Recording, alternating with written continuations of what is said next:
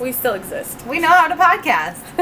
Well, that's debatable. I don't know. I kind of forgot a little bit. We're figuring it out. It's so long. I'm Morgan. I'm Aisha. And Bella is here also. Yes, you might hear her bark a little bit if she's excited.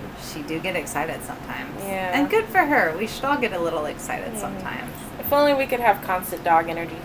Fuck yeah. Oh my god, I wish I had constant dog energy. Literally energy all the time. You could run around the block and be just fine. Like, I more have cat energy. Mostly want to sleep, but sometimes I get the zoomies. Yeah. And then everybody is annoyed by me. No. I inconvenience everyone when I have zoomies. I think of hamsters too. I'm like, I'm a hamster because I'm going to die in a way that people are going to be like, what the fuck was wrong with her? Hamster energy. Because everyone has a crazy, my hamster died in a weird fucking way story, and it's great. I'm going to die because the guy looked at me weird and I had a heart attack. That's I thought you were going to say he's going to murder you. No, I was like, that's probably likely. Well, that's, yeah. Unfortunately. In this economy. Yeah.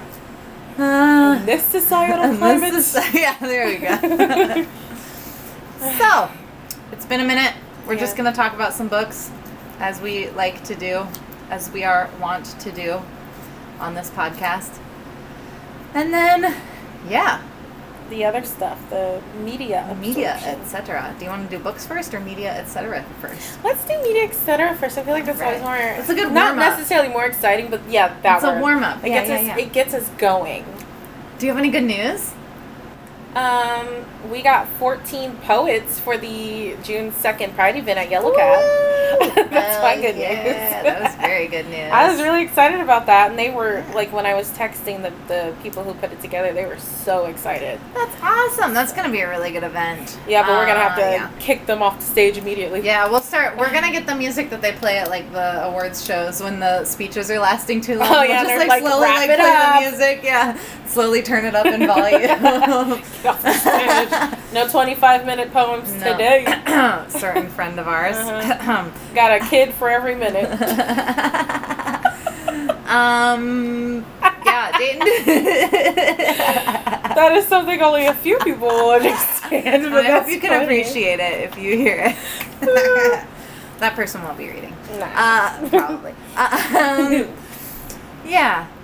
Dayton Poetry Slam, we've been flourishing. We've been having a lot of new poets showing up. And I feel like we've been doing just a lot of, like, what's the word when you're putting around town, like, kind of getting your name out there? Networking. Yes, that word. I feel like we've been networking out well. there. It's a new age for Dayton Poetry Slam. That's right. And I love it. Coming into our own after 20 years. Yeah, we are. That's when all of us start figuring our shit out, I guess. Maybe 20 years after I was 18. Once we hit 30, we'll be great. I'm hoping. We'll be the coolest we've ever been. Actually, that was my situation at least. So I think with my green hair, I am right now the coolest I've ever been. So I told my hairstylist today. So the other day I got out of the shower, and instead of, like, pulling my bangs down and drying them and straightening them, I just side flipped them. Like I usually have worn my hair in the past. I just basically got rid of my bangs. I hid them. And I looked at myself in the mirror and I was like, oh, this is the most that I've felt like myself in months and months and months. Wow. So because I'm used to having my hair side parted, and I enjoy my little forays into bangs, but I don't feel like myself when I have bangs. And so when I pulled my hair into the side and side flipped it, I was like, this is me. That was so cute. This is a Morgan look. Was that like when you wore the really cute dress? That was, well, I still had bangs then. I was just, like, side swiping them. But really now pretty. I'm, like, just pushing them back and letting them blend into my hair. And it's, like, the flippy hair that I've always enjoyed having. Emo Morgan. Emo, yeah, that's really it. When I discovered the glory of the side part, I can't get too far away from it. So. I got a big-ass forehead, but I'm still really into the middle part. Middle parts are good too. I've never been into it before because my big forehead. So I've been obsessed with it the last couple of years though. I love that. Yeah, I think a good middle part looks good. I have a hard time accepting it on myself. It's the forehead. I have like a 7 head, so I think your forehead is perfect. But yeah, we have to learn to embrace and enjoy the parts of ourselves that we don't necessarily like, I guess. So yeah, true. I think you look all good. A part of the journey. Thank you. It is. You guys should see her hair. It's cool. It's currently blue and like magenta pinkish with a little bit of purple in the back. because bisexuality. Yeah, I was gonna say it's Pride 'cause Month is Pride coming Month, up. baby. Hey. Yeah, it was. I was in the chair for a long time today, and it was a lot of fun. I like my therapist a lot. Her name's Drake. If you live in Dayton, go to the Wolf in the Hair Salon and check out Drake. She's awesome. Did you call her your therapist? Oh yeah. We got deep. We actually like at one point she apologized to the stylist and the girl in the chair next to us because we were just like talking about all the like Trauma. all the trauma and then like internalized things from our childhood and from being raised, and it went all over the place from body like image to like all of it. We were just talking away. I was telling her about my my journeys with the ADHD testing and stuff, and she was upset on my behalf. So but yeah, it's all right. I bought a lot of self-help books recently because the lady that ran my test told me to, so we'll see how those pan out. Some of them do look decent, just like it's like a 10-minute de-stress workbook, and it's like there's a page that's like, if these things happened, try these exercises, and it's like, you had a really stressful meeting at work, try, and there are tons of different exercises, and they range from breathing exercises to little activities you can do to like, you know, clear your mind or whatever. I don't fucking know. I also got the entire box set of Shirley Jackson novels and short stories. That was my other treat to myself Love this that. week, so very exciting. I have a friend who's like really, really, really big on self-help books. It's all she reads. I've not been into self-help books in the past, but since this was specifically advised to me by somebody who tested my personality, I guess I will read them or own them and pretend that I'll read them at some point. Yeah. But yeah, I don't like reading things that usually are common knowledge that are packaged to be some sort of prophetic thing. You know what I mean? And that's yes. what I find a lot of self-help books to be. But, you know, I can't just act like all self-help books are going to be that way, I guess. Maybe some of them are helpful. Or even if they teach me one or two little coping skills, those are one or two skills that I have to cope. So I think there are a lot of stigmas with self-help because it's like borderline egotism sometimes. Yeah. So it's like, it's hard to accept it. yeah. But anyway, should we get into maybe our YouTube or our media absorption? Heck yeah. Sure. I don't have a lot. I haven't been listening to any podcasts. I do get like a nice list of music, but not a lot of YouTube either. Like, I haven't been watching anything. I'm sorry. No, that's okay. I've been like listening to music and books a lot and playing The Sims on my computer, so I haven't been watching much of anything. That's a real chill thing, though. Yeah. I don't watch anything by myself anymore. It's always just like things that Brody wants to watch, and then I get into them. But I can't get into anything that I just like watch on my breaks or when I'm home by myself or anything. I don't know. I also just would rather listen to podcasts most of the time or books. I'm listening to Shirley Jackson's biography right now, which is why I bought her box set of books. I was like, oh, I need to read all of these. But I have lots of YouTubes. These are all things that Brody scouted out, and then I got into because he found them very good. So, would you like to start? Yeah. For YouTube, I've been playing Far Cry 5. So, I found a YouTuber named Hollow who was playing Far Cry 6, and he was really excited because he's Cuban. He's Cuban American, I think, but he was born in Cuba, and Far Cry 6 takes place in Cuba, and it like talks about some of the like authoritative issues that they're having right now, the revolution kind of issues they're having, and they've been having for a long time. And so he was like really excited to play it, and he was seeing a lot of the locations that he's visited before in his life. So it was just kind of neat to watch him play it, but also Far Cry is a lot of fun.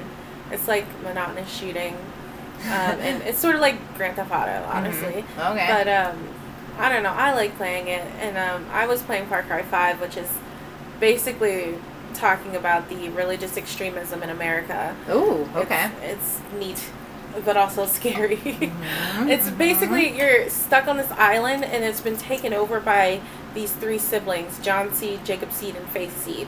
And each of them have, like, completely brainwashed the entire island into thinking that they're, like, God's, like, chosen ones. It's our gods themselves, and it's really fucking scary. And these people are, like, intensely loyal to them. So like, it's like a cult, basically. Yeah. Ooh, spooky. It's crazy. So, yeah, that's what I've been playing.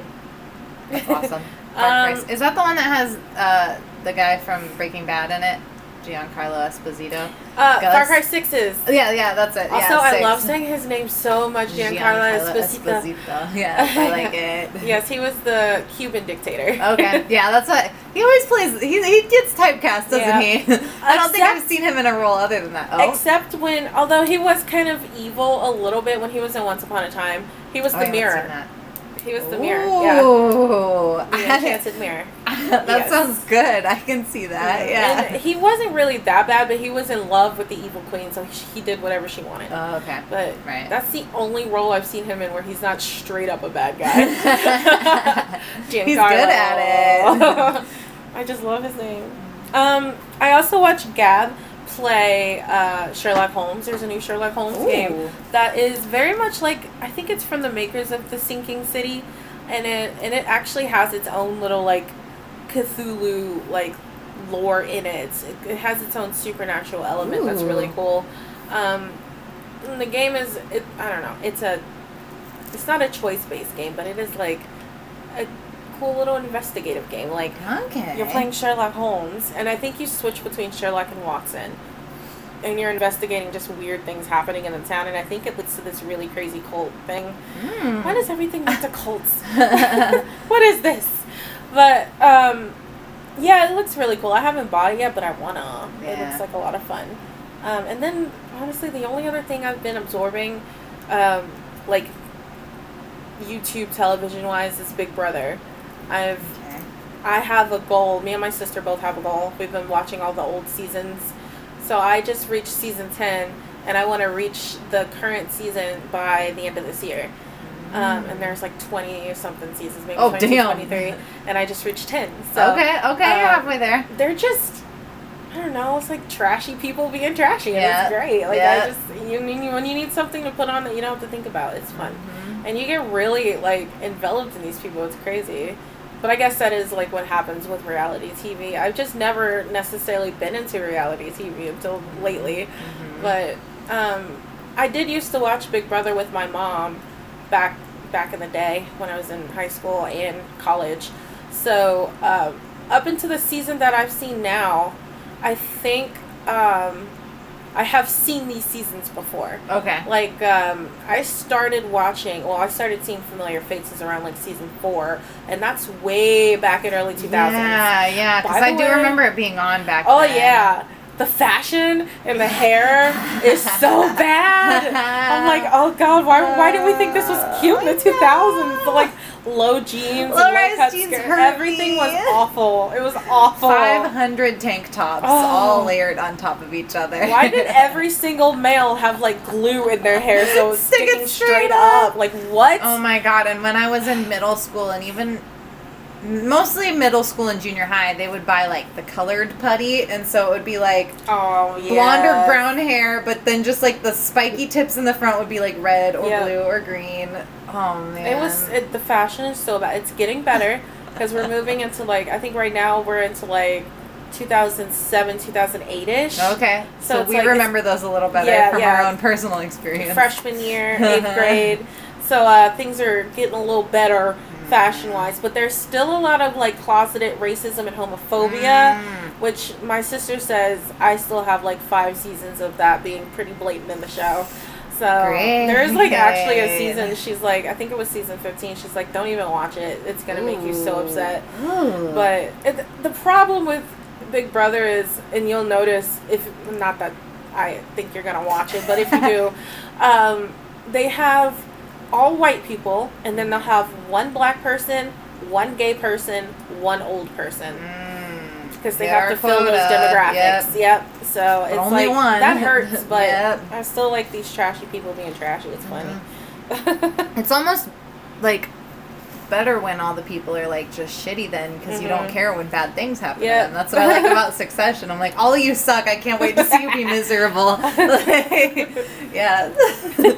It makes it feel less guilty that you're absorbed in their suffering. Like, these people Suffer. don't care about me. Suffer for my entertainment. All right. Oh man. That's all I got. Okay. So Brody really wanted me to tell you about this, and I wanted to tell you about this too. Brody bought this game. So we watched Griffin McElroy do a stream of a game that he bought and downloaded a long time ago called, I think it was just called Drop Mix. And it's like, you have like these different sound clips, but it's like isolated pieces of it. So like, for example, Sia, Chandelier, just her vocals. And then you can pick like the drum beat from Imagine Dragons' Radioactive. And like the guitar part from Centuries by Fall Out Boy. And you can drop them all in and create basically your own mix.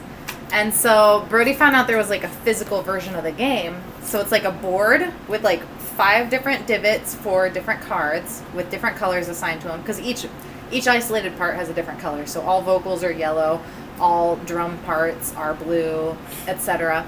And you can like drop them all in and create a mix basically with physical cards that we have. And so he bought it, and this is what he wanted me to tell everybody.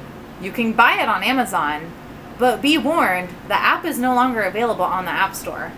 They took it off. They took the game that you could buy and download off, and they took the app off because we heard that it was because licensing rights were getting too expensive. Yeah.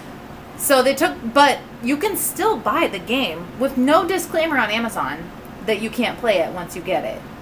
So Brody was able to do some finagling and some researching, and he found the files online. We were fingers crossed that it wasn't going to destroy his phone or anything, but it was fine so far. Maybe they're stealing all of his information as we speak, but hopefully not. It seemed like a pretty chill dude online that posted the thing. No, but it was he did his research. He did his due diligence, but so yeah, he was able to get the files in the app on his phone, and we were able to play it, and we made a really sick remix. Well, he made, and I enjoyed listening to this one that was like, basically, yeah, it was Sia's Chandelier, and then I don't remember what background songs were playing, but it was really fucking bouncy and cool, and then all of a sudden he drops Down with the Sickness in right when it goes, ooh, ah, ah, ah. And it was so fucking perfect. It's like this upbeat version of Down with the Sickness, and it's so much fun. We had a really good time creating mixes. We'd like take turns laying down different cards and seeing what it comes up with. So, Drop Mix is a really cool game, but don't go buy it unless you know how to find the files online for the app, because you're not going to be able to go to the App Store and buy it. So that's a big thing we've been playing. We watched Beef on Netflix. That was really, really good. It's A24, which is we didn't know that until we started watching it, and yeah, it gives my husband A24. Which one? No, I can't think of what his name is. Glenn. Glenn. That's what we call him. I was always in love with him. Always in love with him. He was a great character. I stopped watching after he, reached his climax of character. Oh god. Yeah. I was so mad. I was so hurt. I was like, I can't watch this anymore. Yeah. No. It definitely dropped off in quality there. Oh yeah.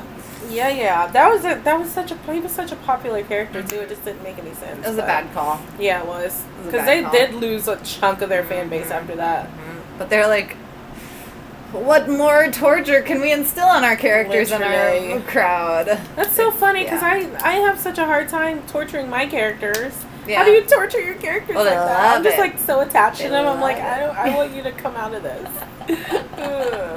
I want only good things for you. I don't even giving negative attributes to my Sims I don't want them to have a hard life. Exactly. I'm like, I'm not going to make you moody in any way, shape, or form. Or like, you're perfect. Unflirty. I'm like, no, then you'll have a hard time meeting your person. Like, no, I won't do this. I just want you to have a happy life. I do often make my Sim an introvert though, because it means I don't have to socialize that much. Ooh, I do like that.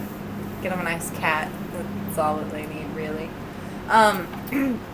So we watched Beef. We watched Ouija. Oh, Ouija. We watched the Origin of Evil one, the one that Mike Flanagan. That's a really directed. good one. Yes. It legitimately scared me, which made me laugh. I mean, it was super spooky, but I think it had a very lasting impression on me. Oh. I've been gone so much lately because of choir and poetry slams and stuff. And so, poor guy. Has he been scared at home? Oh, Brody. He's just a poor guy. Brodicious. Okay, YouTube, I'm going to go through these quickly. I'm going to leave out some of them. I'm only going to talk about the most important ones. One, Project JDM. It's my favorite thing to watch when I'm anxious and I need to detox because it's just like this guy uses algorithms to make pretty sounds and shows. It's like a bunch of little dots hanging on a pendulum. And they go bloop, bloop, bloop, bloop, bloop, bloop, bloop. And every time they hit the wall, they make a plink noise. And it just, like, makes these little melodies. And it's so pretty. And so that's a really good one when I'm anxious. Borisao Blois. Borisao. And then Blois. Blois. He does, like, CGI that are so realistic and so fucking creepy. It looks like a cell phone video of somebody, like, I don't know, like looking out their car window and people are like running. They're like, what's going on? And then they look up in the sky and there's just this giant beast standing there. Like, and it looks so realistic. And just like, there's like a Backrooms, like, I don't know if you watched that, Welcome to the Backrooms or whatever. Oh, yeah. There's like a Backrooms video that's very similar to that and very creepy. There are so many different ones that are just so spooky. I think I creepy, follow scary. a couple TikTokers who make videos like that. They're just straight up. His is oriented that same way, so he might even have a TikTok. Yeah, they might be sure. one of the ones. So very creepy. I love it. And then we've been really getting into Nick Crowley on YouTube, and he does like exploring the dark regions of YouTube kind of videos. So like he does a series of people who are on TV shows that like end up like killing people, or he does like creepy YouTubes where people like find bodies or have these creepy mysteries, and it's just like dark YouTube stuff, and it's very unsettling and creepy. And so yes, very spooky. I was just gonna say, I get swallowed into TikTokers like that. Uh-huh. And there's one that I like. They're called Slamurai, and they have a channel on YouTube too, with like compilation videos of just like TikTokers who've done terrible things, YouTubers who've done terrible things, like TikTokers who've murdered, stuff like that. Yeah. And it's so much fun to watch. Like, they're little clips, but they're fun. Okay, I'm going to look into that, because that's basically this guy compiles stuff like that, too. He did a deep dive on the guy that was doing he was like a creepy old man that was doing covers during the pandemic, and everybody was like, oh, he's so cute. But then it like turned out they found a lot of evidence that he was like a sexual predator. Like, they found him on the sex offender list in his area and stuff like that, and creepy stuff. He covered one that happened actually very close to my hometown, Quincy, Illinois, where this guy was on Family Feud, and one of the questions one of the questions is, like, what's the biggest mistake you made on your wedding day? And the guy was like, saying I do. And then, like, a few years later, he killed his wife. Like, just, like, creepy, crazy stuff like that. I thought he also said, that he, like, on the show, he said one of his answers was kill your wife or something. Ooh, like that. I don't know. I might not have paid enough attention, but it was just spooky. It was just weird. Yeah. So, they cover lots of spooky stuff. It can be unsettling sometimes. What did they name? Nick Crowley? Nick Crowley, yes. Crowley. And then those are the main ones. There are a couple others. I'll just cover some other time, because I watch them a lot. And then for podcasts, I'm not going to talk about all of these. I really got into Scamfluencers lately, which is they talk about like different basically big scam artists. They're currently talking about this lady, or not currently, the episode that I'm on, they talk about this like lady who became like really popular and wealthy in the LA area as being like a yoga guru, even though she was a fucking white lady, right? And then, I actually don't know what her scam is right now, but she pulled big time scams. These people are like making hella money from their scams until they get caught, and it's pretty fascinating. I like them. I like the two hostesses of the show. And then I've been listening to Abe Lincoln's Top Hat, which is Ben Kissel from Last Podcast on the Left. It's his politics podcast. I don't know why, but even though it's politics and politics are terrible, listening to him and his friends talk about politics while I'm really stressed out at work, for some reason has been calming me down, and I don't know why, but it's like... They do it in a humorous way? Kind of, and also I lean in the same direction as them, so, like, they're, like, making fun of fucking, you know, Ted Cruz and shit, and it makes me laugh, basically. And so, like, they're basically, you know, making fun of all the people that we all agree are terrible, so... But they do take some things seriously, too, but it's... I don't know, it's a... I am enjoying it. It makes me feel... Even though they talk about all the terrible things, hearing these people talk rationally about all the politics also makes me feel a little better. Yeah, so those are my main ones. Yeah. Want to talk about music? Yeah. Yeah. I got a whole big list. I can send you a screenshot of them. Oh, if you perfect. Yes. I've been listening to August by Taylor Swift, Smoke Sprite by RM and RM from BTS, and Soyun. It's a really pretty song. I just love it. I'm obsessed with it. Low by SZA, which I think was on my last list. I've been obsessed with SZA. Everyone has. Set Me Free Part 2 by Jimin. Jimin is also a member of BTS. I love this song. If you listen to it, you have to watch the music video because the dance is so beautiful. And also the choir in the beginning is so beautiful. And the premise of the song is so beautiful because, as you know, K-pop stars end up being put in these, like, slave contracts, and they have to, like, basically give up their lives to be K-pop stars. They can't really date. And then their life is just on display. So Jimin is sort of talking about how they have gotten, you know, BTS is one of the most famous bands in the entire world, internationally. One of the biggest K-pop bands ever. So they are the most famous people in Korea. And they have just gotten all the power to just be themselves so freely. So the point of the song is just going, I can literally just cuss in this song and you can't say shit about it because it's gonna sell and I'm gonna make money and there's nothing you can do about it. So I just love it, and I love that freedom for them because being a K-pop star would absolutely fucking suck. I've also been listening to ma'am, can you not put your 2 cents in during the podcast? Do you want a treat? I have them somewhere. Come here. I lost your treats. They're gone. They're gone forever. They're somewhere. Oh, here they are. They've been warmed by my butt. Come here. You want a warm butt treat? A warm butt treat. She's into it. She took it out of your hand, too. She doesn't do that often. Oh. I didn't know that. She's got a power complex. Oh, you have a power complex? I'll break you down.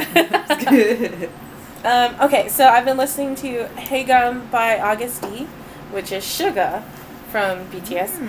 This song is great because it is about how we're all slaves to social media. Yeah, that's basically it. And how it kind of can make us bad people, or false people. It's a really good song, and the video is dope. Anyway, if you have heard August D before, you know. You just know. Like, it's a thing. He's a great rapper. It's crazy. Labor by Paris Paloma, which is one of those girl rage songs from TikTok that I love. Drunk Walk Home by Mitski. Escapism by Ray. Star Walkin' by Lil Nas X. Okay, this song is great. It's a theme song from League of Legends. Oh, I listen to this. Maybe because you told me to. I could have mentioned it on our last episode. I don't know. I love it. It's my like fun. Power anthem. I listen to it on my way to choir practice all the time. Yes. Trips by Reem. Blind by SZA. Oh, that's it.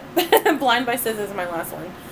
I love the song Blind and the entire album that she put out because it's like there's so many songs on it and it's like it changes direction halfway through. So the first half are like all of these slow songs about like heartbreak or just like not feeling good enough, and then like Blind is one of those songs, and then it switches to like, wait, I'm a bad bitch. I'm a bad bitch. I love that. And then you get like the low songs, and I'm like, yes, I am good enough. Oh my god, like that album was just so good.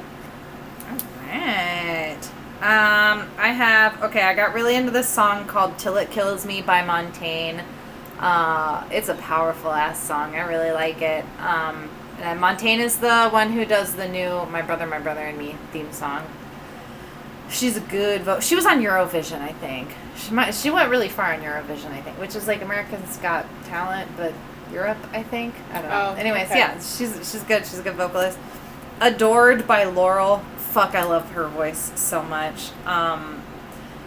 Unpeopled Space by Daniel Rawson. He's the vocalist from Grizzly Bear, and it is such a I don't know, there's so many movements in this song, and it's mostly like an acoustic guitar with like a really great like orchestral backing, and it's, oh my god, it's so fun. And then Nothing Left, which is a song by Death from Above 1975. That's a very like fun punk upbeat song. Bark Like a God by Sloppy Jane. That one is one that it's on my Spectral Serenade. It's kind of like it's like a rocky, cool song. I like it a lot. April Fool by Manchester Orchestra, because I was listening to that a bunch around April 1st. It wasn't even on purpose. It just like, I listened to it one time. I was like, oh fuck yeah, this song's great. And then I was like, oh, today's April 1st. Perfect. Animal Tracks by Mountain Man is a really great harmonic acoustic song. Oh my god, I love it so much. And I just threw on, because today I found out it's the 10th anniversary of Stromae's album that has Papa Ute on it.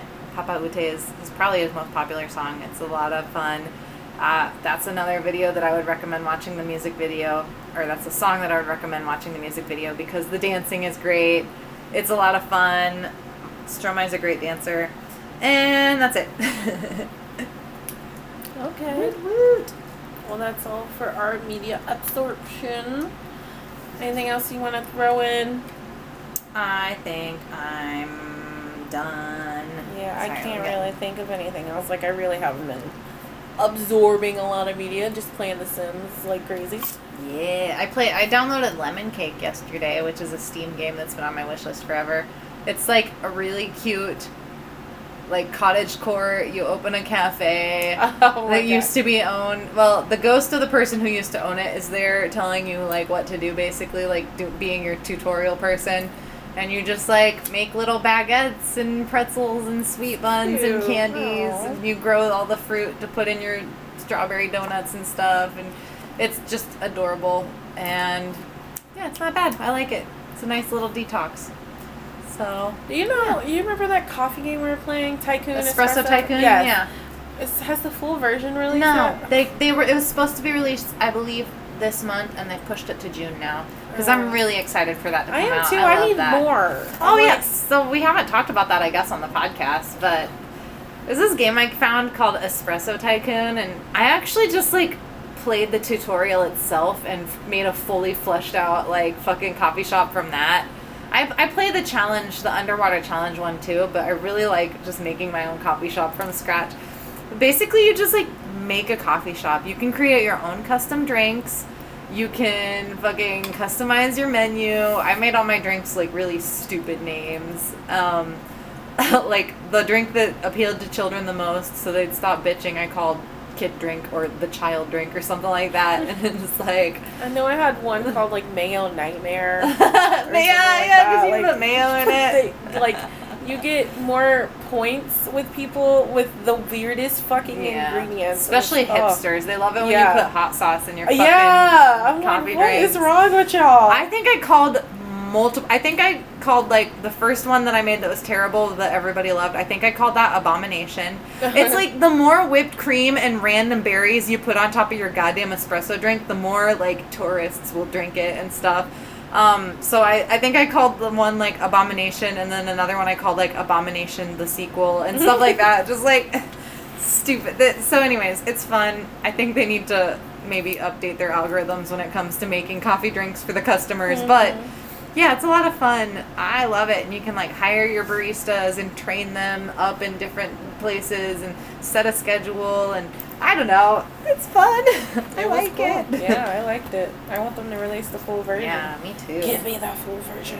So I'll let you know when I know when it's being released.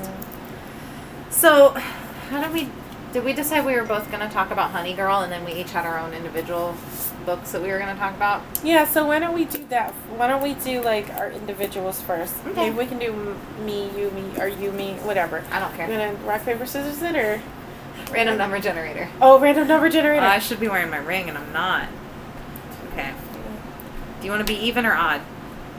Odd, because I have an odd number of books. Okay. So, if it's odd, you'll go first, and if it's even, I'll go first? Mm-hmm. Okay, I'm putting it at 10, and it's odd. Okay. So the first book I'm going to talk about is The Southern Book Club's Guide to Slaying Vampires by Grady Hendrix. I am so in love with this dude and his writing. I'm going to read all of his books. I've already put it in my brain to do that this year. And I read my best friend's Exorcism, which is really good. Like, he takes these unique, like, supernatural twists, but when you're reading it, you kind of see what he's trying to do. So, like, in this one, he's talking a little bit about feminism, like, in the 90s, being, like, a housewife and life being kind of boring, your husband not really listening to you when you're telling him things that are happening to you. They just kind of chalk it up to you being crazy, and just, like, needing something a little more than, like, the default lifestyle. And then in my best friend's Exorcism, he's, like, using the idea of a teenager being possessed to talk about how much we change and grow as we get older. And it's just brilliant. Like, I freaking love Grady Hendrix. And I was looking at some of the reviews on this, and people were, like, raging about, you know, a man writing about these women and how sexist it was. And I'm like, I'm pretty sensitive to that, and I did not feel that at all. But, you know, I can't really judge what other people say, but I just don't agree with that. But anyway, this is set in the 90s, and we're following this woman, 40-year-old Patricia Campbell. What are words? 40-year-old Patricia Campbell. So it opens to her going to this book club that she's not really that into, and they're reading all these boring books that she's not into. And then as she's leaving this book club, these other women that she's kind of like, they're a little odd. I don't know if I really want to socialize with them, but they invite her to their not a book club. They just say, you know, we're reading this book, and this book is like it's like a true crime nonfiction novel. They start getting into all of these nonfiction novels, all true crime. Like, they read Helter Skelter. I think that was one of the first books that they read. They read all about Ted Bundy. They read all about Jeffrey Dahmer. They read all about all these different serial killers. And in the midst of this happening, this man moves into their neighborhood after one of their neighbors attacks Patricia, like, to the point this is supposed to be like a frail old woman, and she, like, beats the crap out of Patricia and bites her, like, her lobe off, and then dies a couple days after that happens. So that's the first sign something is just a little off right now. We don't really know. Patricia's kind of like, she's kind of like naive to everything. It's really interesting reading from her perspective, because, like, a lot of crazy shit happens and she's just, like, very stoic, and it's interesting. But basically this man moves in, and he was the lady who died, who bit her earlobe off, he was her, like, nephew or something. So he inherited her house. And there's just something off about James Harris. His name's James Harris, by the way. He's a fucking vampire. Okay? And she's, like, suspecting, but everyone just thinks she's crazy. Like, he, like, convinces all of the men in the town to, like, do all this investing with him. So all the men just are buddy-buddy with him, and they don't believe any of the women where they're like, this man is off and I don't like him. Because why would they do that? They're like, he's making us the most money we've ever had. We don't believe any of this. And also Patricia's husband, you just want to punch him right in the face. And they're like, of course. Like, he invites his mother to live with them. She's this old woman losing her mind. She's like, I think she had dementia, but I think she was also, it had something to do with James Harris, because, like, she was losing her mind, but she believed he was the man that had murdered her father years and years ago. But she's like, it's impossible because how are you still this young? Right, yeah. So her name was Miss Mary, and she did end up dying. Pretty sure James Harris had something to do with that. Mm-hmm. But the husband just expected Patricia to take care of him, plus the kids and the cleaning and the cooking and everything. And he's just like, you're just a housewife. And it was making me so mad. I'm like, no. Mm-hmm. But anyway, so this Not a Book Club starts. And it's with, like, this woman named Kitty, Slick, Mary Ellen, Grace, and Patricia. And they're reading all these true crime novels. They're having discussions that their husbands, like, would not be okay with. Like, one woman told her husband that they were having a Bible study every time they had a book club. And they're all the ones, they kind of don't believe Patricia at first when she's like, something is up with James Harris. I think he's like a creature of some sort. All these kids are going missing. And she actually witnesses him, like, something exiting his body and, like, sucking the blood from a child. And she, like, tries to tell people, and including her, her girls at the book club, and they're like, they sort of believe her, but then they're like, no, you're crazy. And it's because all of their husbands convinced them that that's impossible. So, but by the end of it, Patricia ends up kicking his ass and killing him. But by the end of it, they all know that it's real because James Harris goes around and threatens all of them. What about the husband? Weird way. Husbands? Nope. No, they never know? Nope. The only thing they're concerned with is their investment because James Harris has disappeared. That's it. Fucking men. Fucking men. And, like, the crazy thing is, he kept with the lore that vampires have to be, like, invited in. So he was invited into all of their houses, so he was just able to do whatever the fuck he wanted. It was crazy. Ooh, getting buddy-buddy with the husband. So good. Ooh. I was so into this damn book. Ooh. But, yeah, that's the Southern Book Club's Guide to Slaying Vampires by Grady Hendrix. Excellent. Perfect.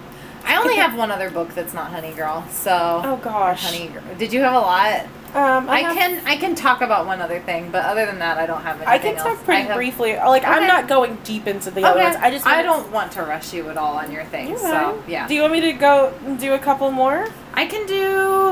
I'll do one more, and then you can go, and then I'll talk briefly about what I'm listening to an audiobook right now, which is Shirley Jackson, so...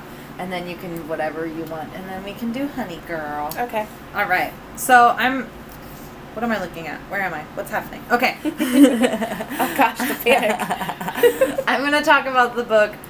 Please bear with me. I listened to the audiobook several months ago. It's called it's like, what is it called? It's called The First Bad Man by Miranda July, which I'm certain that we've talked about Miranda July before in this podcast. Yeah. We love a Miranda July. Mm-hmm. She wrote a really good collection of short stories called No One Belongs Here More Than You. Yes. She read the audiobook that I listened to, which is awesome. I really enjoy her voice. And I just fucking love when an author reads their own audiobook because they are inflecting in the ways that are meant to be inflected. Yes. There's no interpretation to be made by a third party here. It is read the way that it was written, basically. Right. So, so the plot is basically, it revolves around a middle-aged woman. She's like in her, like, I think mid-40s. Her name is Cheryl. She's incredibly socially awkward, and she's mildly obsessive. And she's kind of obsessed with a member of the board for the company that she works with named Philip. And it, like, kind of controls her life a little bit. Not completely controls her life. It's just, like, she has a crush on him in that obsessive way that, like, young people have crushes on people. You know what I mean? Like, she seems very, like, almost like she's gone through a sort of Arrested Development situation. She's in her mid-40s, like, but there are lots of... Yeah, but there are lots of ways in which she has not matured past that kind of age. She's basically guilted into sharing her home with the daughter of her two bosses. The daughter, her name's Clee. She's like 20 years old, and she's like a bully. And it's like a really weird situation. But basically, like I said, Cheryl's just like really socially awkward. She works at this It's a company that makes fitness videos. It started off as like self-defense classes, but they turned it into like a fitness kind of thing. And she's just like, I think she's just been working for the company so long that they let her continue working there, even though she's very like awkward and kind of makes everybody uncomfortable. They made her start working from home. She's allowed to come into the office one day a week, but she's allowed to. They don't like that's. I just reread that part too. Like they say she's allowed to come in the office one day a week. So anyway, she makes everybody uncomfortable. But two of the people who own the company, their daughter moved to LA, which is where this takes place. They don't live in LA. They've retired to Ojai. Their daughter moved to LA, and she needs a place to crash until she can afford her own apartment. She's an actress. She'll make it. So they basically guilt Cheryl into letting their daughter stay there. Their daughter is just, she's a shithead, basically. She's really, like, described in the book by Cheryl as, like, a bombshell. Like, she's gorgeous, but also, like, bad personal hygiene. Like, she doesn't bathe, and she has, like, a cloud of body odor following her around, and she has bad athlete's foot. But, I don't know, these are all weird little things that would be described in a Miranda July book, too. You know what I mean? And, basically, Clea is instantly bullying Cheryl, who is very meek and unable to, like, stand up for herself, basically. And, so Cheryl also, like I said, has this crush on her kind of coworker, Philip, and Philip, she reaches out to Philip and says, you know, you can talk to me anytime. When in doubt, give a shout. She thinks she's saying that in a way that's like, you know, if you ever want to go out, you know, but he takes it as, you can be my confidant, and I'm going to tell you these awful things you don't want to know about me, which are namely that he's in love with, like, a, I don't know, 16-year-old girl. And he's like, is it okay if I sleep with this 16-year-old girl? And Cheryl's like, what the fuck? And then he's like, just tell me. And so he starts, like, she doesn't want to answer him because she's uncomfortable and she's awkward and she doesn't know how to, like, handle it. And so he starts, like, messaging her, like, I don't remember the girl's name. Let's just say it's, like, Shelly. He's like, Shelly and I went out to dinner tonight. She held her hand over my crotch, but she didn't move her hand or anything. Is this okay? And he's just, like, putting Cheryl in these really terrible situations, basically. So, like, she's already, like, emotionally crushed because this man that she has this huge crush on is, like, basically using her as a sounding board for all of his, like, gross feelings towards this 16-year-old. And then she's, like, been forced to live with this girl who's just, like, completely ruining her routine.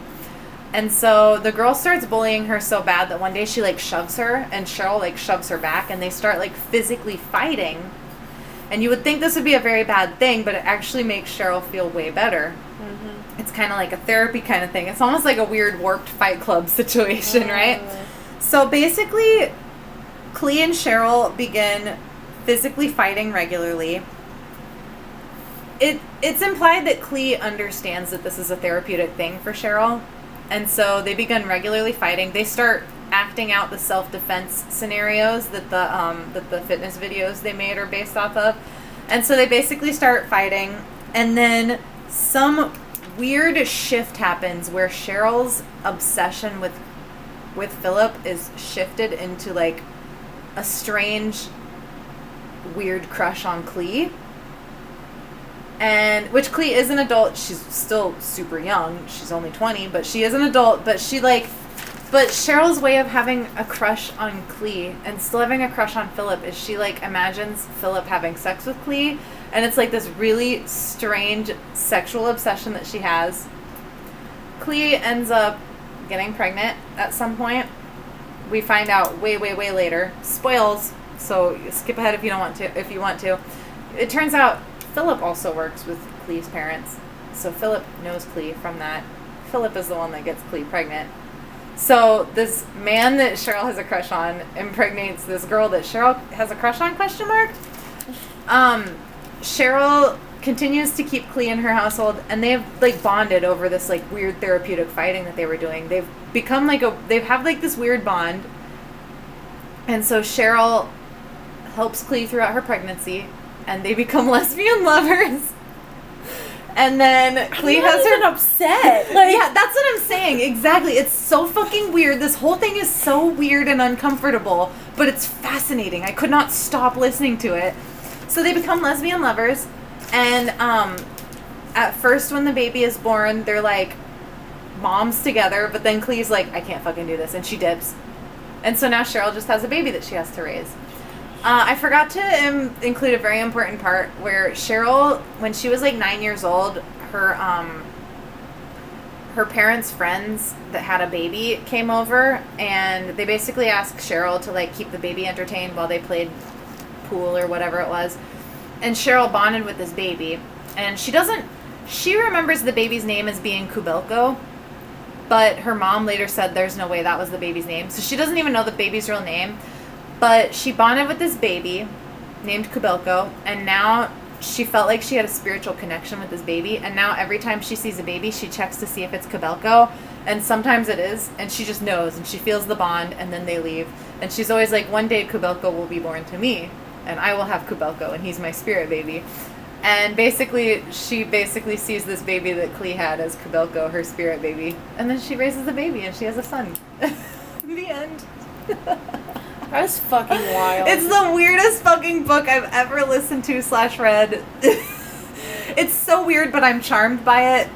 I don't like any of the characters. I actively dislike all of the characters, but I was so fascinated by the book, and I dumbed it down a lot. There are so many weird intricacies of all the characters that are just like, I don't know. It was like watching like a reality show or something. You're just like riveted by the drama kind of it. And I mean, you know how Miranda July writes these strange, naive characters. Because that's a word that I would describe Cheryl as. She's naive. She might be in her mid-40s and have all that lived experience, but there's definitely like mental illness and that has stunted her maturity and her growth in major ways. And it's fascinating. I did do a fan cast for this. A real quick one. There are only 3 characters that I cast. Cheryl. So Cheryl I struggled with because when I listened to this audiobook I don't know how actively you use Tumblr nowadays, but when I listened to this audiobook, there was a fucking Tumblr ad, and it's this old white lady with like a short cropped gray hair, and she's holding a sword. And it was everywhere, and she's so awkward looking, and she's just like, her mouth's like a straight line holding a sword. And because of that, that's who I pictured as the main character, and I was very upset about it. So I finally was able to come up with a real person to play her. And her name is Martha Kelly. She's most remembered in Baskets. She's like Basket's weird friend, Martha. She's very monotone. She's very weird. She's perfect for this role. Clee I cast as Catherine Newton. She plays Abby from Big Little Lies. So she plays Reese Witherspoon's daughter, also just a bitchy teenager person. And then Philip I cast as Alan Ruck, who he plays Connor, the oldest son in Succession, or he's also very well known as Cameron from Ferris Bueller's Day Off, the big blue eyes, but he's old now, so that guy, yeah. So that's my... It was such a fucking weird book. I loved it. It was so weird. I would listen to it again. I gotta listen to it now. Shit. It's so strange. What the hell? I read part of it while I was getting my hair done because I needed to remember like the mood of it, and I instantly was like, oh yeah, this fucking book is bizarre. Yes. But I like it. Expect nothing less from Miranda July. Yeah. So my next book is Verity, which I think you've talked about before, so I'm just gonna briefly talk about it. It's by Colleen Hoover. In my opinion, really the only book that you should read by Colleen Hoover. Mm-hmm. Not a fan of her. Unless you just want to cry or witness someone being abused and then falling in love with them. Like, her books are just problematic to me. I'm not a big fan of them. But Verity was good. So Verity is about this woman named Verity Crawford who supposedly crashes her car into a tree and then ends up basically a vegetable. But is she though? So, Lo and Ashley has a meeting with...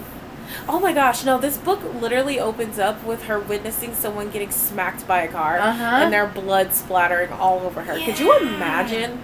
I would never. And then she just went about her day. She she met Jeremy Crawford, which is very... She's like, damn, he hot. Yeah. He gives her his shirt and they clean up together in the bathroom, and then they end up being in the same meeting, and it ends up being him asking her to finish off Verity's book since she is now a vegetable. So fast forward, she moves in for a couple of weeks so that she can do all the research and write a couple outlines for the remaining books. And Verity, she's immediately like caught off guard by Verity. Like, just something is off. It's weird. She feels uncomfortable, and she finds Verity's biography, her autobiography, and she starts reading it. And that, on top of her already experiences with Jeremy, she ends up like really falling hard for him. Mm-hmm. But also, Verity is a goddamn psychopath. Mm-hmm. This woman tried to abort her children after like 6 months. She tried to like stick a hanger up there and pull the baby out. Like, oh, I forgot about oh my god, Verity is insane. She is so incredibly obsessed with Jeremy that she would like harm anyone to make sure he's happy, including her children. Hey, you want a warm butt treat? You know, we like warm butt treats. Get your warm butt treat here. So yeah, it's just crazy. Like, the entire thing is the fact that she is completely obsessed with Jeremy and is a psychopath. She is straight up textbook sociopath. Mm. She has no feelings of remorse. She has like no real emotions, and she just became fixated on Jeremy. That's the only thing she cared about. She kind of liked one of the daughters. Ma'am, can you stop? She liked one of the daughters, but not her other daughter. They were twins, by the way. That's fucked. And I think it was the daughter that had a scar on her face from when she tried to freaking abort it with the hanger. It's just crazy. So anyway, the end of the book ends with Verity, I'm pretty sure, dying. I'm pretty sure they kill her because Jeremy reads the book and finds that I just spoiled the hell out of that. So maybe don't.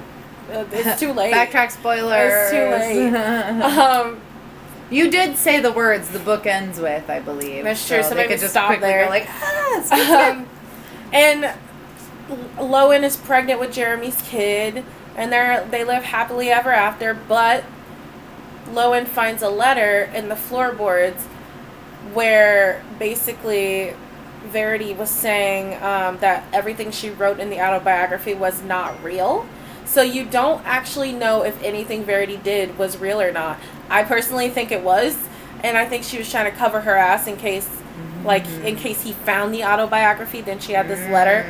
But it's kind of up in the air, but I'm pretty sure that bitch was crazy. So Verity was really fucking good. I got Gone Girl vibes from Verity, to the extent that I pictured her as Amy Dunn. I pictured Rosamund Pike playing her when I read it. Yeah, Amy Dunn was a crazy bitch. Yeah.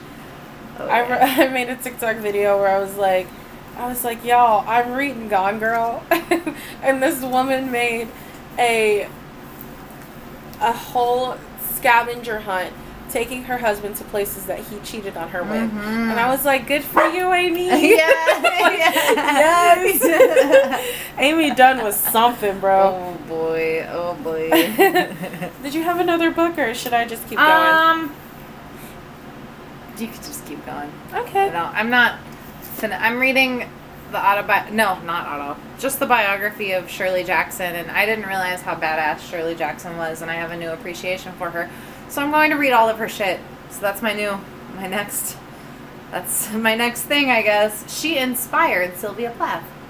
Oh, I love Sylvia She was Plath. like one of the OG Gothic, not kind of one of the OG Gothic wits. Yeah. Not like old school, like, I guess not like Mary Shelley is, but like in the 60s. Well, she wrote most of her stuff. Just science fiction. Yeah, that's true. Yeah. But she wrote most of her stuff in the 40s and 50s. But she wrote, I mean, you've read What We Do. No, not What We Do in the Shadows. I've read We Have Always Lived in the Castle, right? Have you read Haunting of Hill House? Yes. I have not, so that's my first one I'm going to read. It's really good. Nothing but like the other show. shit's good. Yeah. But it's really good. I'm very excited. I have a newfound love for her. I just recently, because they were the first things available on Libby, I listened to her 2 books that are collections of the stories that she wrote for women's magazines. So it's a totally different side of Shirley Jackson. She's talking about her life as a mother and raising her children, and that's kind of a cool thing about her. She did a very good job of balancing writing with being a mother. She created a loving, fun, creative home for her children, and at the same time would sit down in the evenings and write these fucking dark-ass short stories. And then I listened to a collection of her short stories that was published posthumously, I believe, and that was really good as well. She's such a good writer, and so I'm really excited to like get into her. Well, I think if anyone can do it, it's you. She read all of freaking Vonnegut. I've read most of Vonnegut, but not all of Vonnegut. Yeah. I remember that year. What was it? 2018 when we first met. Mm-hmm. Yeah, I was getting through them all. Yeah. Were you done? Sorry. Yeah, no, that's it. The biography's really good. I'm learning a lot about Shirley Jackson, and I relate to her on a lot of levels, except I could never write like she does. But yes, she's amazing. I like her a lot. That's it. Are we making snort noises, Bella? Snort slurp? If you heard slurp noises, Bella was thirsty, and I knew she was because she was over here panting at the window. Aww. Like, there's water in that bowl because I just fed you. Anyway, so one of my book of the month's books was White Horse by Erica T. Worth. I gave it a 3-star because I did like it. I just would never read it again. It was decent. I wasn't the biggest fan of it, but I did like some of the weird supernatural stuff that happened in it. So it follows this girl named Kari James, or Carrie James, whatever. I was saying Kari because it's Kari. Mm-hmm. That sounds like Kari to me. Mm-hmm. And she's an indigenous woman, and the cultural aspects was really pretty spot on. And her, she takes care of her dad, because her dad is like kind of a vegetable. Like, he can sort of react to things, but he doesn't speak or anything. And her mom died. Her mom was murdered. And this is basically her trying to figure out what happened to her mom. Because all of a sudden, she starts having these crazy visions of her mother. And it's like an actual ghost in front of her screaming, like trying to talk to her, Ooh. Trying to like her mom wants her to figure out what happened to her. So she takes those visions, and it happened after her, I think it was her aunt or cousin, her cousin Debbie, which is like her only family other than her dad, mm-hmm. found this old bracelet that belonged to her mom. And when she touched the bracelet is when she started having the visions. Mm. So the book is going through her investigating her mom's murder. I'm not going to tell you how it ends because this is a newer book. So like, I don't want to spoil this one. Now that I'm talking about it, I'm like, yeah, I did like it, actually. Like I said, I gave it a 3-star, and I give 3 stars to books that I like but wouldn't read again. Mm-hmm. And anything above a 3-star, I would probably read again. And anything below that, I freaking hate it. Mm. If it's a 2 or a 1-star, I hated it. But anyway, yeah, White Horse by Erica T. Worth. And then my last book before we talk about Honey Girl is called Stay Awake by Megan Golden. She's the one that wrote the book about the girl with the murder podcast. Yeah. Okay, yeah. So this is her newest book. It was so freaking good. It was about this girl named Liv Reese. Book opens with her knocking on this apartment door, thinking that she left her key somewhere. And then this guy opens the door and he's like, "Who are you?" And she's like, "Why are you in my apartment?" And he's like, "I've lived here for like 2 years now." And she's like, "What?" And she has the word "stay awake" scribbled on her arm. So she has amnesia and can't remember anything after like 24 hours. And it's based on trauma, so like it's something that can go away once she figures out why it's there. Mm-hmm. But for now, she has amnesia. And she is going through trying to figure out like what happened. She like can't get a hold of her boyfriend that she had 2 years ago. Her best friend that she had 2 years ago, her old roommate Amy, 2 years ago. She can't get a hold of anyone, so she's just kind of out and about. She basically got lost, and the police have like videos of her on TV, like this woman is lost and she has memory issues. Someone needs to get her to her apartment. It takes her like half the book to find out where she lives. It's crazy, but basically what happens is her boyfriend and her best friend were murdered, and she is suspect number 1, except she starts to think that she maybe killed him. Ooh. Because before she had lost her memory, she had cut her hair short, and like because her hair was super long, and that was one of the things they were saying on the news, like, this lady has very long hair and she's a suspect in a murder, blah blah blah. The guy who was investigating didn't seem to think she was a threat, but everyone else did.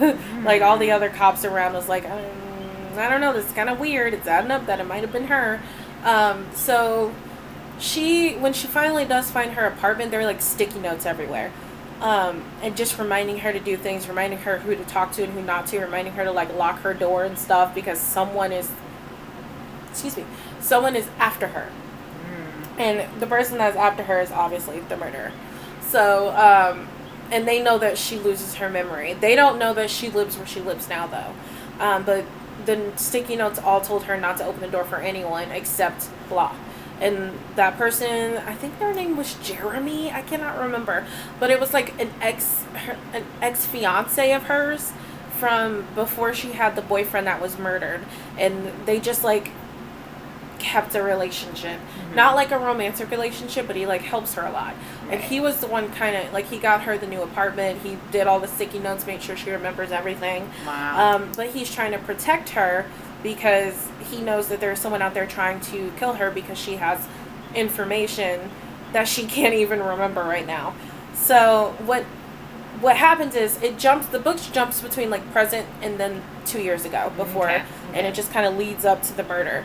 So what happened was her boyfriend was cheating on her with her best friend, and she didn't know any of that was happening. And it's funny because when you're reading it, you can kind of see like there is a little chemistry between them, and you're like, ooh, this is kind of weird.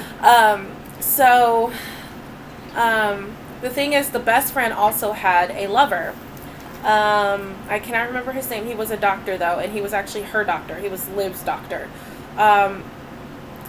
You could probably guess what was going to happen here, so if you don't really want the spoil, maybe skip ahead, because I'm going to spoil it. I'm sorry, this is a good book. The doctor, who was the best friend's boyfriend, murdered them, and Liv was there, and he, I think she had some blunt force trauma, and he did, try to kill her, too, since she was a witness, but she got away, so that's the only reason she survived. So he tried to kill her, too, but he killed them because they were sleeping together, and he's like, I love you, it was crazy. I love you. But there's a whole crazy shootout at the end of the movie. Also, I think he's a neurosurgeon, so Jesus. And he was her doctor, so the only other time they mentioned him, other than one clip in the past, was at the beginning. She went to him, and he was because it was the only thing she could really remember, and he's like, why don't you go home and rest and just chill for a little bit. And it's okay, that was a weird interaction because he's a freaking murderer, but she remembered him but never suspected that he had done anything. It was just crazy. It was just a crazy book. It was so good. That's wild. It was so good. I do recommend listening to it because it was very entertaining. It was good. I loved it a lot. So, yeah, Stay Awake by Megan Golden. I hope I made some kind of sense, but that was just an exciting book to me. I loved it. That's a very creepy concept to me. I think one of my biggest fears is getting Alzheimer's, where I can't properly remember things. I already can't properly remember things. Yeah. So I have to try not to Google search Alzheimer's or dementia, because then I'll just be convinced that I have those. So, but I know part of my brain fog is because of my depression. So with that knowledge, I'm okay, I might be okay. At least I'm on antidepressants now. But depression can cause brain fog and brain damage. So it's great. Yeah, we're just screwed either way. So. That's right, baby. The last book you talked about before Stay Awake, that was called White Horse? Yeah, by Erica T. Worth, and that's Wurth. Okay. And that's Erica with a K. We're going to get into Honey Girl? Yeah, let's get into Honey Girl. You can start. I was going to give a quick, plot. Okay. Okay, Honey Girl is a book by Morgan Rogers. It's about a character named Grace Porter who wakes up in Vegas with a trail of clues leading to the conclusion that she has drunkenly married a woman. She later finds out that the woman's name is Yuki Yamamoto. Though Yuki is already gone, she leaves a card about the radio show that she hosts in New York City, where she lives. And Grace goes home to Portland, Oregon, and learns more about her wife through the radio show. Oh my gosh. She eventually calls her wife, and they start having like discussions on the phone. First of all, Yuki's radio show is amazing. I love it so much. I love the little snippets, like the synopsis that she just... Yeah. So good. It's Soliloquies, so good. that's what I meant That's to it, say. yeah. One of those big ass words. Yeah, so they start talking on the phone, and eventually Grace is like really burdened by the difficulty of being accepted into her new career field as a black woman. She's an astronomer. She just graduated with her doctorates, but now she's having a hard time breaking into the field because it's just a bunch of old white men. And even her advisor's like, well, I had a hard time too, because her advisor's a woman, but her advisor's a white woman, so she doesn't even actually fully understand the struggle that Grace is having. So Grace is really like just exhausted. Yeah. So she decides to spend the summer in New York to get to know her new wife. Mm-hmm. And then lots of things happen after that. But that's like the main, that gets you into the book. I mean, that's really the plot right there. One thing that I really liked about this book, I feel like she is pretty relatable just as a black woman, but also the different kinds of love that exists in this book, like her relationship with the Colonel, and her stepmom, which, by the way, I love her stepmom, such a wholesome character. My gosh, yes. Yeah. Strong black figure in her life, which I love, because she's mixed, so she's half white. I feel like that's important to know. Yeah. But also with her roommates, before she goes to New York to see Yuki, I cannot remember their names. Yemena and Agnes. Yeah. So they meet Agnes. I think she was checked into the hospital that her dad was at. And then, what's her name? Yamina? Yeah. Yamina. She was the nurse for her dad. And they met, clicked immediately, and moved in together, and they brought Agnes in, and it's this beautiful, like, almost sisterhood that they develop, where in some cases it almost like reads as codependency, but really it's more chosen family, like that's all they had. They had each other because, her parents were alive, her mom was alive, and her dad's alive, but she didn't really have any kind of a support system outside of Yamina and Agnes, which is why Yuki is also so important. Yes. And there's also her coworkers / good friends, Mira and Raj, too. But yeah, Grace, her mom lives in Florida.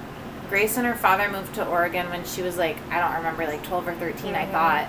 And Grace's father, he's a colonel in the army. Yeah. And he's very, like, stoic, withholding. So she's not getting that support that she needs as a young woman, as a child, as a person. And so, yes, this found family that she has with all of her friends is so, like, I was more into that than I was into the romantic love between her and Yuki. And I loved her relationship with Yuki, but, like, I was so enchanted by her relationship, specifically with her roommates. Yes. And it's just, like, there's no fear of intimacy there. I love the intimacy. There are so many different types of intimacy in this book. And it just is a reminder that you don't have to be romantically involved with someone to have an intimacy with them. Yes. You can curl up on the couch with your best friend and feel the warmth of their body, and it's not a romantic thing. You just have love for each other. And there are so many types of love. That's one of the parts that I wrote about. I adored the tenderness. There was so much tenderness in this book. Yes. And because Yuki's friend group, also, they had their own found family, too, and their own tenderness and love with each other, which they shared with Grace when she went to stay with them. Yeah, because they're all, like, they're all queer. Mm-hmm. They're all different races. Mm-hmm. There's one guy that was Native American. And trans. Yes. Yes. It was just, like, so good. So good. Such a good group of friends. It's such a diverse cast without it feeling like they're ever tokenizing anyone or just well, let's just make them, you know, all different so that I check off all my boxes. Like, Right. the author clearly did her research, I believe, too, in making sure she specifically represented the Native American man, you know. And also so, the, like, Indian family that she works yes, with. yes, There as was well. there's a lot of cultural aspects to that relationship that was really interesting. I saw someone's review. I should not have looked at the reviews. And they called Yuki Japanese manic pixie dream girl, and I was like, I don't agree. I with don't that. know, because they fleshed out her character, they showed her flaws, and they showed that she is a real human. I think, if anything, it was like, I don't know, I think they fleshed out the character pretty well, honestly. Excuse me. That's like the whole point of a manic pixie dream girl, I feel like, is they're just an idealized. Exactly. They're not a fully realized The creation. story is about the other person. Mhm. It's not about her. Mm-hmm. But Yuki was great, and I love her love fascination with cryptids. It was Mhm. great. I had such a perfect picture of her in my mind. Me too. Yeah, it's so cool. Also, another thing to mention with her dad, he was like one of those parents that had a vision for her and only wanted her to follow that vision. So the fact that she wanted to be an astronomer, and I want to stress, I'm pretty sure she had graduated from grad school. Yes. Like, She was this a woman had doctorate. gone all the way through. Mm-hmm. And he still was disappointed because she didn't go for a field that he thought was worthwhile. Mm-hmm. So he didn't think astronomy was worthwhile. So he's, like, disappointed in her. Mm-hmm. And it's just ridiculous. Like, that child has a doctorate. Mm-hmm. How can you be mad at that? Yeah. That's insane. Yeah. Just support what your children want to do. They're not going to be carbon copies of you. Which is why I do appreciate her mom's character Mhm. and her stepfather as well. He was a sweetheart, Yeah. too. Yeah, her mom's a free spirit for sure. Mm-hmm. And her stepmom was great too. I think we already talked about Yes, that. we love her stepmom. Yeah, I also appreciated that the main strife in this book isn't just like a strife between Yuki and Grace. It is Grace dealing with all of these, you know, things that are happening in her life that aren't going how she expected them to, and that affects her relationship with Yuki. Mm-hmm. And she has to, like, come to terms with the things in her life that aren't going the way that she wants, and she has to go to therapy, and she has to, like, you know, I don't know, she had to go to therapy and work through her things before she could take on her relationship with Yuki. Instead of her relationship with Yuki fixing everything and some, like, you know, Oh my gosh, yeah. whatever, she had to fix her own situation, and then she could You know, look be a at her wife. relationship. Yes, Yeah. exactly. Exactly. And I love that they talked so much about her needing to find a black therapist. Mhm. First of all, that's so hard, especially around here. It's hard. And, like, was it her mom or hers? No, it was her stepdad, right? That helped her find people. Like, he set her up with a bunch of different people, and there was, like, one guy that was throwing religion at her, and she's like, that's not what I want to talk about. And then she found the perfect therapist, and I was like, this is great. Because that is so real. It's so hard to find a person of color or a black woman therapist, because they're either already fully booked or they're just not in your area. Or in your insurance. Yeah. Yeah, that too. I think it's a nice little lesson there too, that, like, not only are you allowed to break up with your therapist, but you should if they're not working for you, you know. A lesson that Morgan could learn, perhaps. Yeah, I thought this was a great book. I am definitely not against or above romance novels. I just never pick them up because I don't think to. There are other things that I'm always interested in, so I don't spend a lot of time with romance, but I feel like if more romance novels were like this, I'd be obsessed with them, because I just loved this book so much. And I am excited to see what else Morgan Rogers writes, because I will read her other stuff, because she packed a lot of meaning into this book. A lot of, like, self-truths that we can all see in ourselves into this book. And yeah, it was very good. I enjoyed it a lot. I also saw another review. Mm-hmm. I think this is actually in the same review. This person just ripped this book apart with things that I just didn't agree with. But they said the only thing that makes this book good is all the dreamy writing. and that's all she did. Like, the plot was in the first 30 pages of the book, and everything else was just dreamy writing. And I'm like, no, it wasn't. No. I just did not agree with that. Like, the writing, yes, I do agree that it was dreamy. That's kind of my point here. Yeah. It was, like, very, like you said, tender, intimate, and it was shown through all of the writing, and all the storytelling. It was beautiful. All of Yuki's moments on her radio station, like, all of that was so dreamy and beautiful. That really drew me in. That was a big plus for me. Like, I don't know how you couldn't like that. But also, that reviewer is wrong that you catch all the plot in the first 30 pages, because the plot is, as I mentioned, in order to have a healthy relationship, you can't fix your problems with a relationship. In order to have a healthy relationship, you have to work on yourself, and you have to address the issues that you're dealing with, whether that be your relationship with your family or your expectations for yourself. You know, that's the point, and that comes at the end of the book. Right. So that reviewer's wrong. They are wrong. Yeah. Well, yeah. It was good. I love that there wasn't, like, a big drama. I mean, there was drama between Yuki and Grace, but it wasn't, like, a constant tug-of-war kind of thing. You know what I mean? And so... It was sort of like Queenie. Yeah. Yeah. It's not, like, big drama, but it's relatable drama. Mm-hmm. And it's real. Mm-hmm. Freaking love Queenie.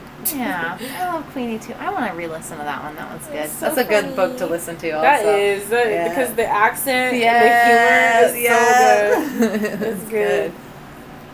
All right. Well, I think we talked about some books. we did. We sure did. We sure did. It's been a while since we talked about some books, so I love this for us. Yes. I hope you enjoyed our book talk. Yes. Person who's listening. Single human. Single human. Are you out there? That's a quote from the book we're talking about right now. Yes, it's been fun. We'll get back into it, guys. It's been busy. We busy. We're like co-hosts of the Day in Poetry Slam now, and they're constantly texting us in the group chat. We love them. Love them. But it is constant. They really know how to send a lot of text messages when I'm in a very stressful meeting at work, or when we're in the middle of recording a podcast, or when I'm jogging, or when I'm sleeping, but or when I'm just breathing. When I'm breathing, existing. When I'm trying to talk myself down from a panic attack. Yeah, but that's me playing with my dog. Sorry. But we're busy. We got choir things. Listen.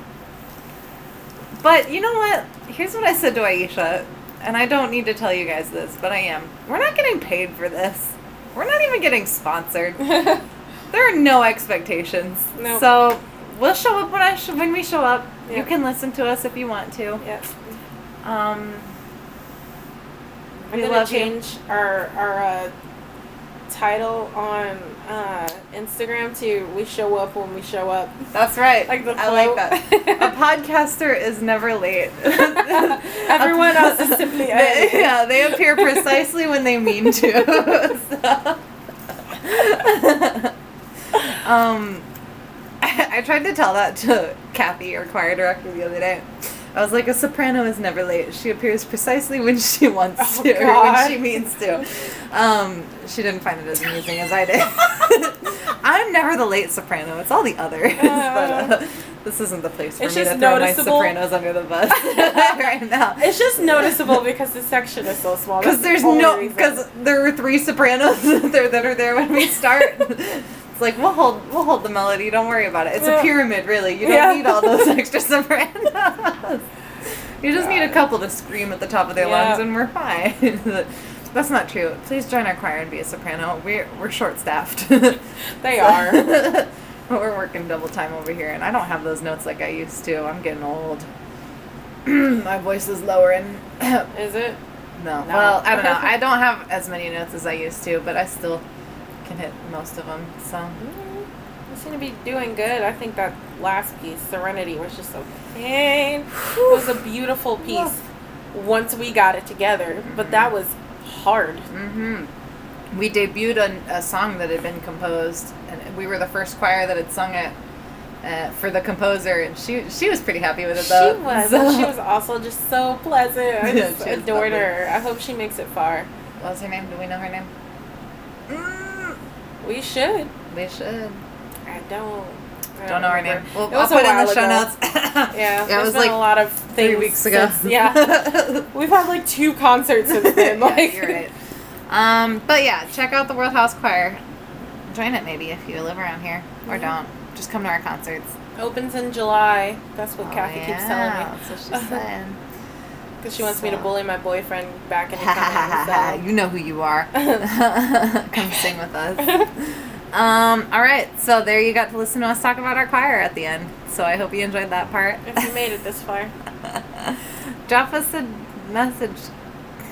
From DM the us. email that I never checked. You can send us a message on Instagram. Oh, I'll check that. Yeah, you can Mhm, definitely message us. mhm. Just be like, hi. Here's Maybe say Art. more than that, because every time someone says hi, I just it think means they're they're a scammer. We do get lots of emails on our email that's just like, hello. It's like, Yeah, it's "Oh, we I know don't that know you if this is don't a listen scammer to or us. what is Stop it. happening. Yeah, Because that's like all it says is hi. yep. Like, And then it's like, here's a link to a deadly virus. Yeah, literally. Anyways, we got off on a couple weird tangents there at the end, but that's how it be. It's late. It's sleepy time. It's not sleepy time. It's I don't know. It's I drinky might, time. It's I drinky might place I haven't time. had any full food today. oh, you need food. I do. My hairdresser brought me crab rangoons from the Thai restaurant next Oh, door. I love that. And a matcha bubble tea. It Aw. was. She's good beans. I like her. She's Thanks, a great Drake. hairdresser. She's a good hairdresser. So, anyways, that's what I've eaten today. We need to eat food today. So we're gonna go eat. Thanks for listening to us talk about books. You can talk about books with us. Oh, because we have social media. Fuck. God damn it. Oh, yeah. That's my reading challenge. That's my media absorption. So you can find us on Instagram at Goodreads_ or is it dash? Underscore Better Friends. Goodreads _Better Friends. Yeah, that one. You can email us at goodreadsbetterfriendspodcast@gmail.com. We're not feeling Twitter right now, are we? No, I never No. post there. All right. You Must can help. find our show notes at goodreadsbetterfriendspod@tumblr.com. And you can follow me at certified_morganic on Instagram. And you can follow me at I_ish_ugg or at Fem Artisans. Oh, yeah. If you want to look at my stupid art, it's there. Aisha make good art. I try, I do. She'd Morgan be makes selling good it, art, so too. come check out her stands at all the. She posts on the things where she's gonna be Yeah. selling art, so Yeah. go check it out. She makes hella jewelry. I It's do very make good. jewelry. And yeah, come check us out. Yes, maybe I'll catch you at the Yellow Springs Pride. Hey, I'll fuck be there. yeah. All right. Thank you Bye. for listening. No. Thank you for listening. Bye. Bye.